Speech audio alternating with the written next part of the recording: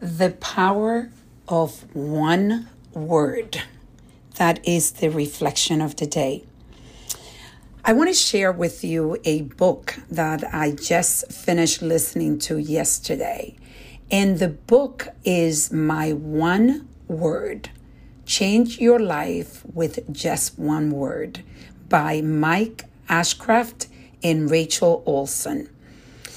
This book, at the beginning, I was like, how could you write a book about just one word? And as I kept getting into the different chapters from the beginning, I was getting more intrigued by the power of one word. So I recommend this book. It's a spiritual book, but is very, it doesn't matter what you believe in. It is a book that could definitely have an impact on you. I know that it did for me. And at the end of the book, there is a story that really got to me.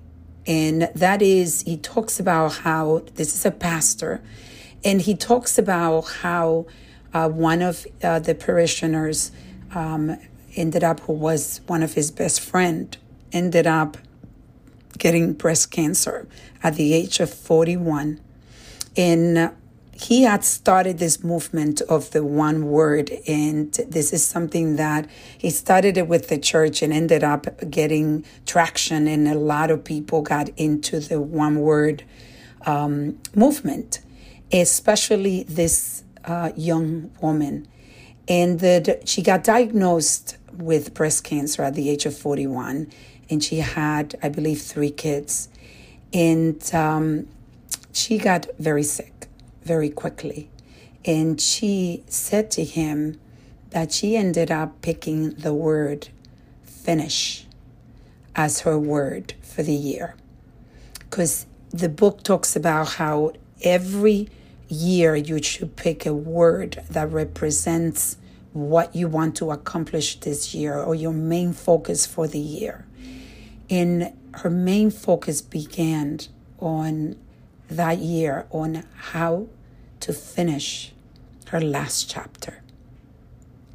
And then she decided to take actions where she was closing every part of her life before she died.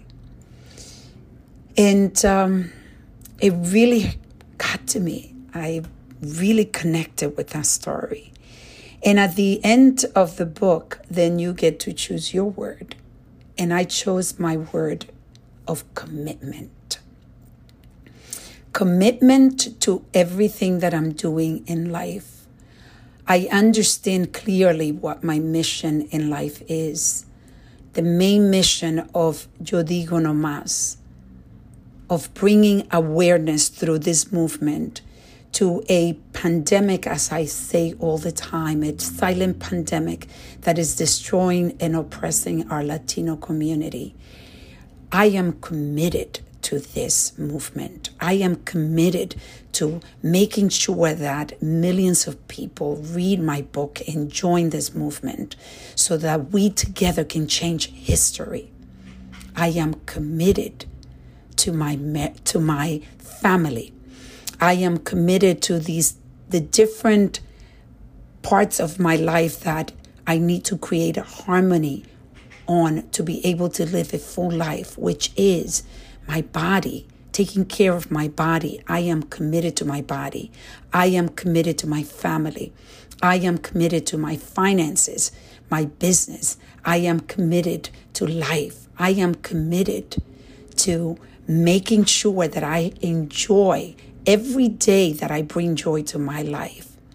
Commitment follows me, and it will be the main focus for this year of my life. I am committed to making sure that this podcast gets to you, and that through this podcast, just reflecting for a few minutes with me, you can also start changing your life for the better.